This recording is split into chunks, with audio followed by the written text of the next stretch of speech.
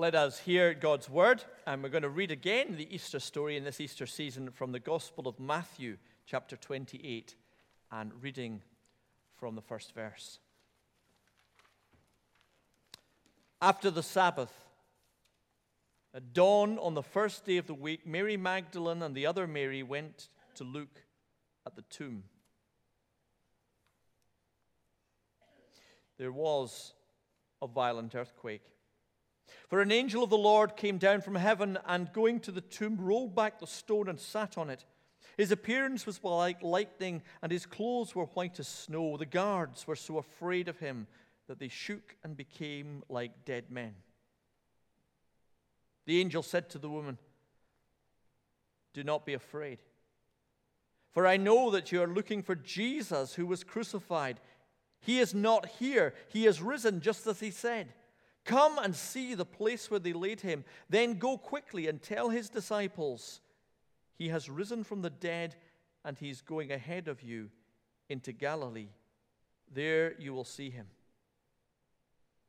So the woman hurried from the tomb, afraid yet filled with joy, and ran to tell his disciples. Suddenly Jesus met them. "Greetings," he said. They came to him and clasped his feet and worshipped him. Then Jesus said, "Do not be afraid. Go and tell my brothers to go to Galilee. There you will see me." Then from verse 16. The 11 disciples went to Galilee, to the mountain where Jesus had told them to go. When they saw him, they worshipped him, but some doubted. Then Jesus came to them and said, "All authority in heaven and on earth has been given to me. Therefore go and make disciples of all nations, baptizing them in the name of the Father and of the Son and of the Holy Spirit, and teaching them to obey everything I have commanded you. And surely I am with you always, to the very end of the age." Thanks be to God. Let's pray. Father, we come to your word, we come to the Easter story, we come to this great commission, and we pray this morning that by your Holy Spirit you would make your word live for us, to shape us, to transform us, to give us hope. Amen. In the 1930s, in communist Russia, there was a great rally. And at that rally, a famous communist atheist speaker got up and for hours berated religion and its folly and stupidity and how it was untrue. At the end of it, questions were invited. And a frail, elderly, Orthodox priest bravely got to his feet, looked at the massive audience, and simply said, "Christ is risen." To which they responded. I love that story. The resurrection for us is the reason for hope. It is the triumph of God. It's the reason we have joy, and it's the reason we are here on this Lord's Day, the day that he rose, the Sabbath, the Sunday, the third day, to worship. Paul tells us that if there was no resurrection, that our sins would not be forgiven. If there was no resurrection, we would have no hope beyond this life. If there was no resurrection, then we are fools. But the truth is, says Paul, that Christ has risen from the dead. But here's the interesting thing about the end of the Gospel of Matthew, and we could see the same thing in the other Gospels as well. It tells us that Jesus is risen from the tomb, it's empty, but it doesn't just simply say at that point, right, now you can go home with hope, live your lives, go to church, and know that he's alive, and you have life forever, and your sins forgiven. Good night. Rather, all of the Gospels end with something else. And it's this. This is where it starts. Because God is going to, from this resurrection point, begin the transformation of all the world that will continue until the day of the new creation, when all things are made new and all the tears end and the death ends and everything ends. But it begins right now at this point. And here in Matthew's Gospel, we're told right at the end, he brings the disciples back to Galilee, where it all started. And on a mountain, he takes them and he commissions them for mission.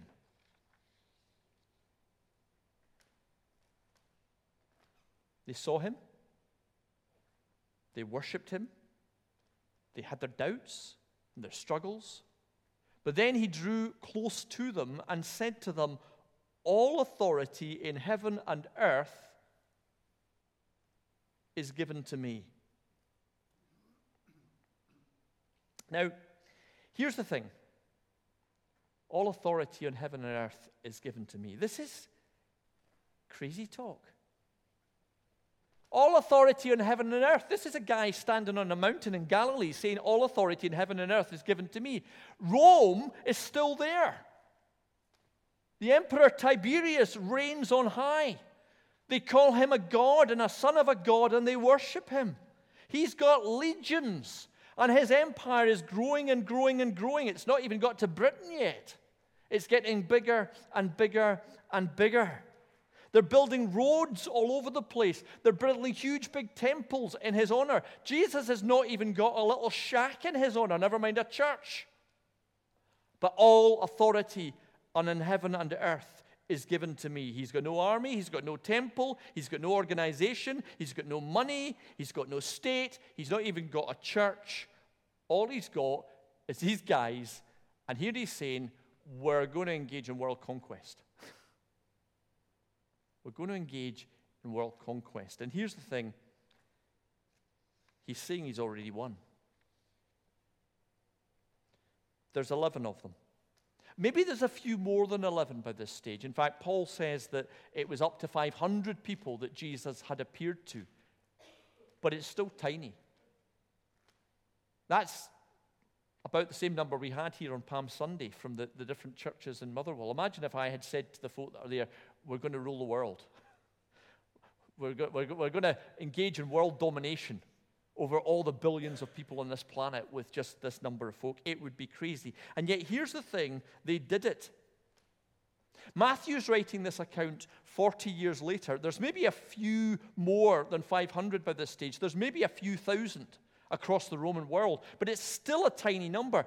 And yet we're reading this Gospel of Matthew 2,000 years later, and we know what Matthew didn't know, never mind the guys at the time. There's 2.2 billion people owning the name of Jesus. 2.2 billion, and the whole of Western culture, certainly, if not the whole world, shaped by the mission that he was engaged in. This is what it's about. This is the mission of the risen Lord, and it is given in weakness to the church. Now, there is a sense that Christians now, when ministers start to talk about mission, sigh. And particularly when we start to talk about mission planning, double sigh. You know, we'd rather talk about money or sex or something easy than talk about this, because it's difficult stuff.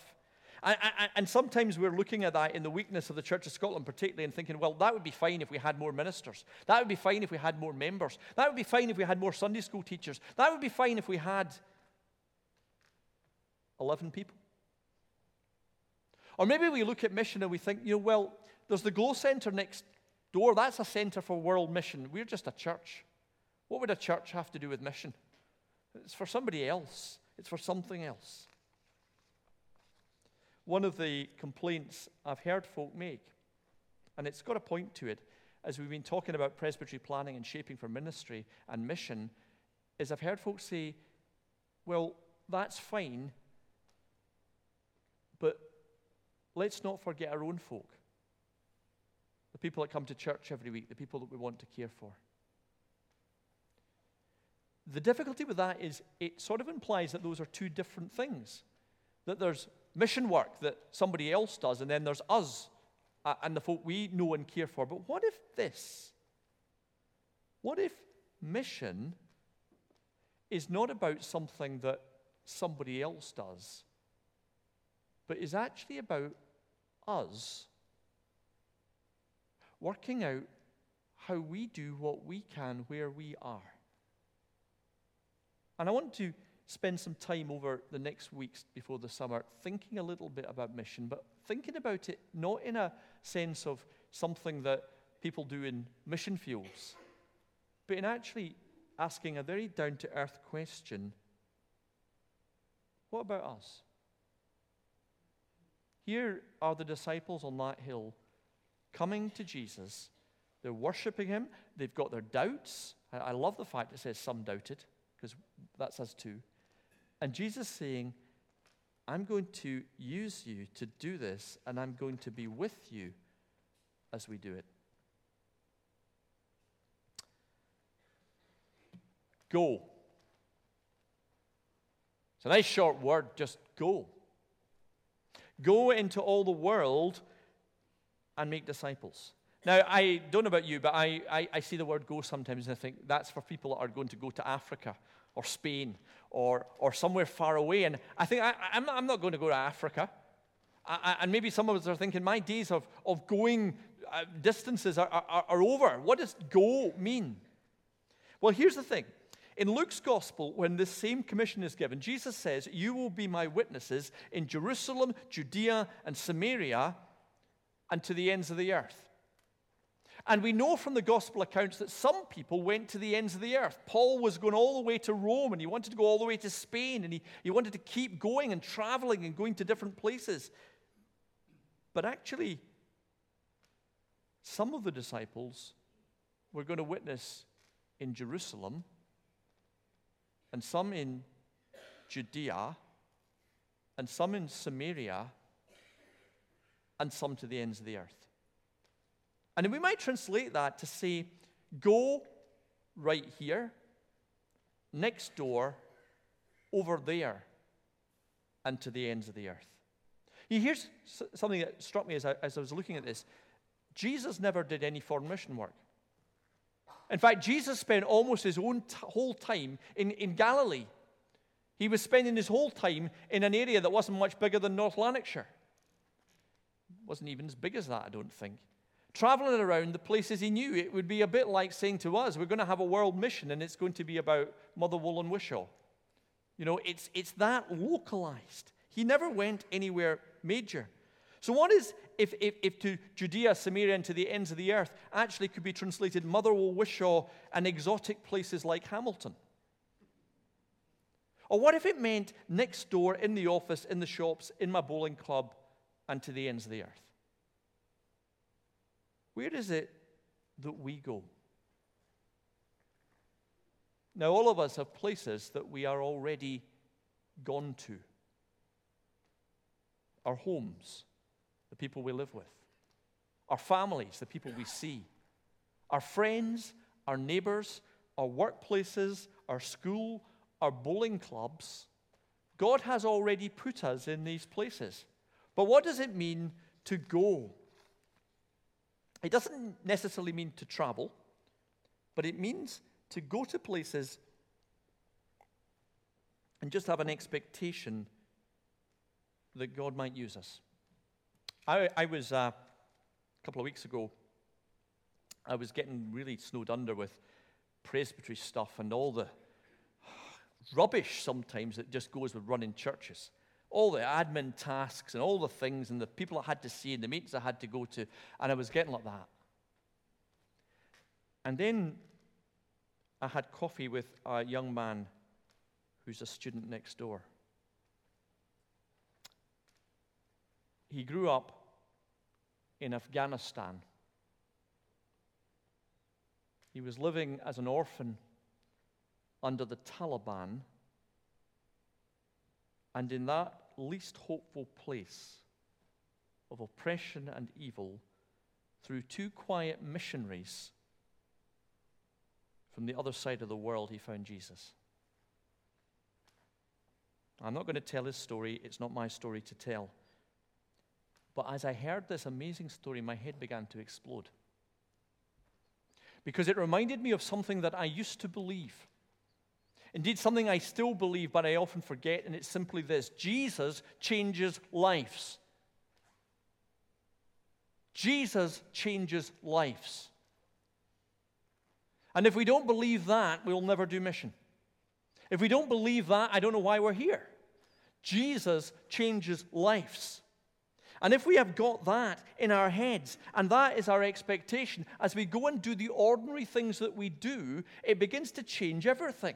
We don't need a strategy. We don't need a training course. We just need to believe that Jesus changes lives. And by the way, when I came back and I suddenly thought, we're spending our time talking about church finances, church music, or the color of ties at communion, we might just have missed something here.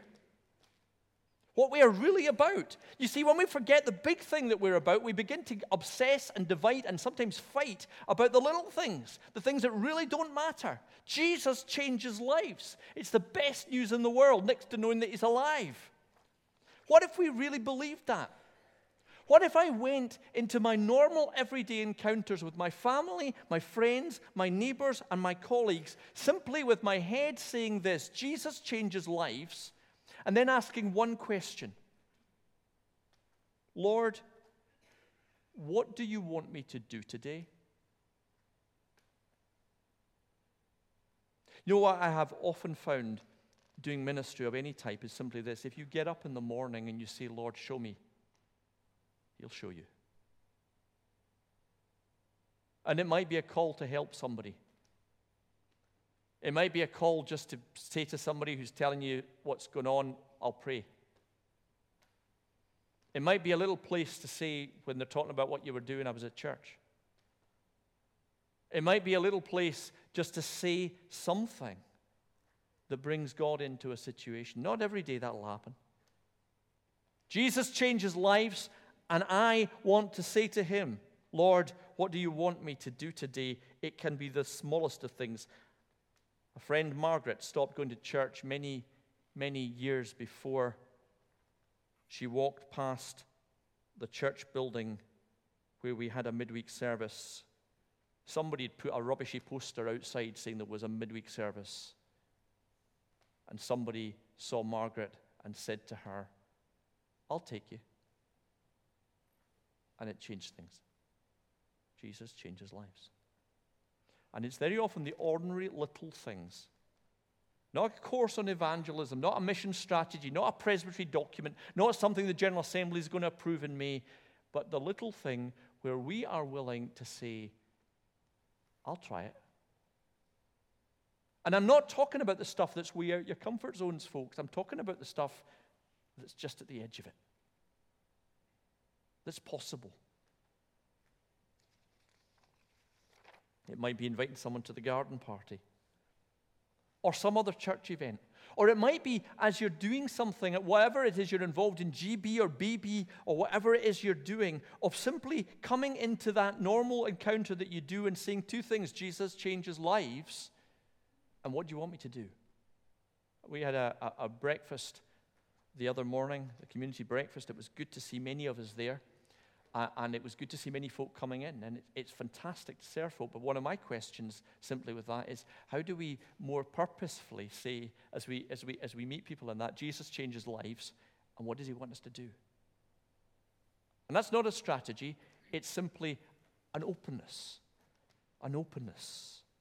Go! Well, by the way, if we're going to go, let's just start with prayer.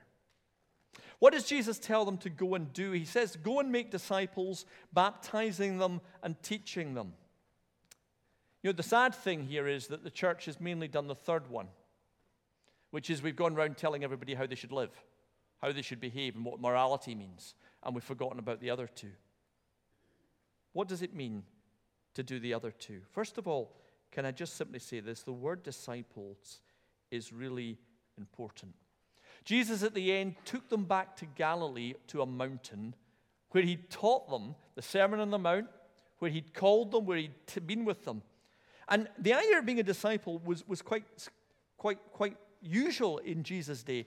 A rabbi would train other rabbis by inviting people to become his disciple. And it wouldn't be like going to university and studying a course like we do when we do theology. It would be that they wandered around with the rabbi, they lived with the rabbi, they asked the rabbi questions, they saw what the rabbi was doing, they followed the rabbi, they copied the rabbi until they got to the place where they could be the rabbi. Disciples making disciples was what it was all about. And when Jesus said, "Follow me," to his followers, that's exactly what he was asking them to do.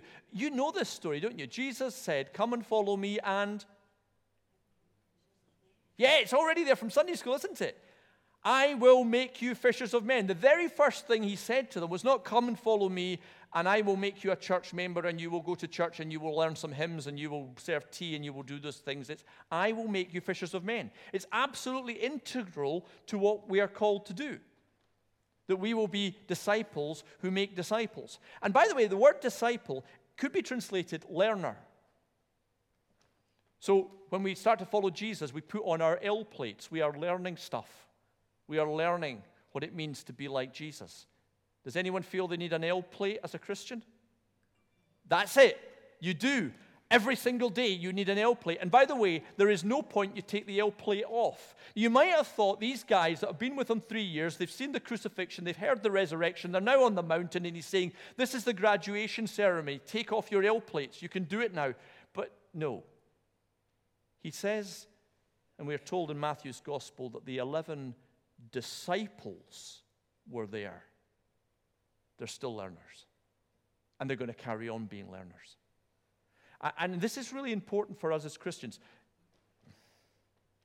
I was talking to some folk we're taking through the new communicants group just now, and I was saying to them, one of the problems we've had in the church before is you go to Sunday school and you learn stuff, you graduate from Sunday school, you do the new communicants class, and you join the church, and that's you, you've done it.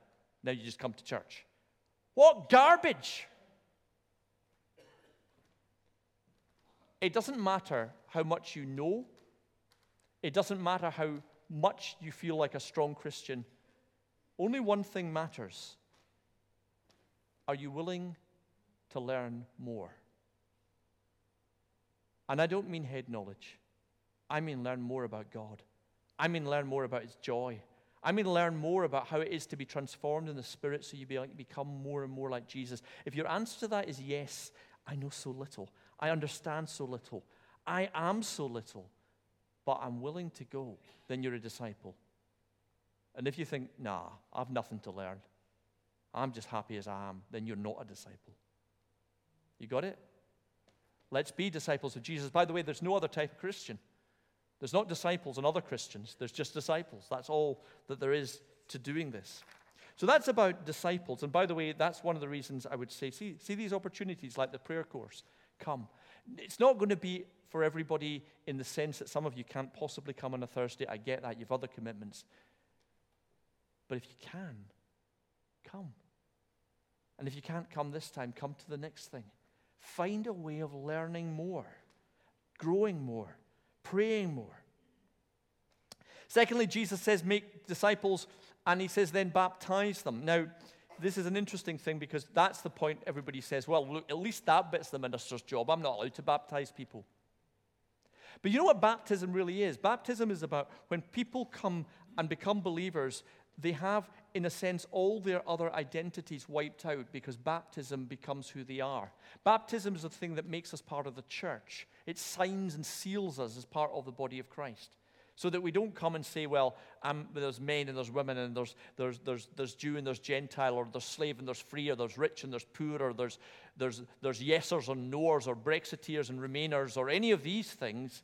We're actually one in Christ Jesus. We're shaped by who we are in Jesus. And in that sense of baptism, it's a job for all of us. As we welcome people, as we grow together, as we create this community together. That's what baptism is about. And the third thing is, teach them stuff. But here's the interesting thing. Jesus doesn't say, go and teach people things. He says, teach them to obey the things I've commanded you.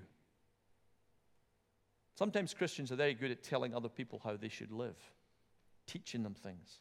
But that's not what he says. Teach them the things that I have taught you and that you are living out. This is a show me, not a tell me. Right? As we live out the gospel, as we allow it to shape our lives, so we begin to pass that on to others. That's what it's about. It's interesting. The early church didn't go around telling people about God's love. They showed them. So that folks said, see these Christians, see how they love one another. The early church didn't go around saying, let me tell you how evil money and materialism and out for reason getting greedy is. They didn't do that at all. They showed them generosity. They showed them sharing. They showed them all that it meant to live a different way. And the early church didn't go around saying sexual ethics is really important, as protest all the immorality that's going around in Rome. No, they didn't do that at all. They lived out a life among themselves where their women were valued, where their wives and their husbands modeled how it was to live, where they looked after kids in a society which tended to throw kids that were not unwanted on the dung heap. If you didn't want a baby and you had a baby, you literally, dad could say, I don't want this one, and they threw them on a rubbish tip. And the Christians didn't go around saying that's evil, that's wrong, let's ban that, let's get the state to make that illegal. What did the Christians do? They went and they lifted the children off the rubbish tips and they brought them up and they gave them a hope and a future. And those things changed the Roman world until the gladiator games were banned and until a whole different type of morality became the normal. We live this out and show it in the way that we behave and the way that we are together. This is mission. This is what it's about. And for each one of us, it's the small thing, the next thing. Jesus changes lives. Lord, what can I do today in the place that you have sent me to go? Let's see what happens. I'm going to pray just now. I'm going to invite you, as you pray, to think where you'll be tomorrow.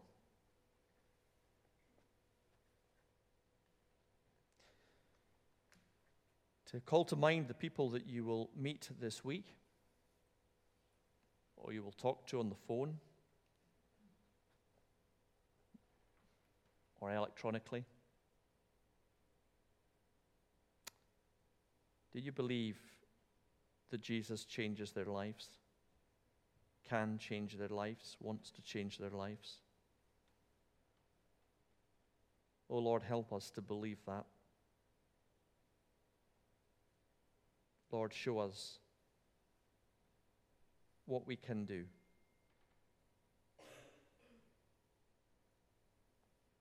Lord, we pray for the mission of the church. We pray for the big things, for the presbytery plans, for the General Assembly when it meets, for the working together of churches in our community.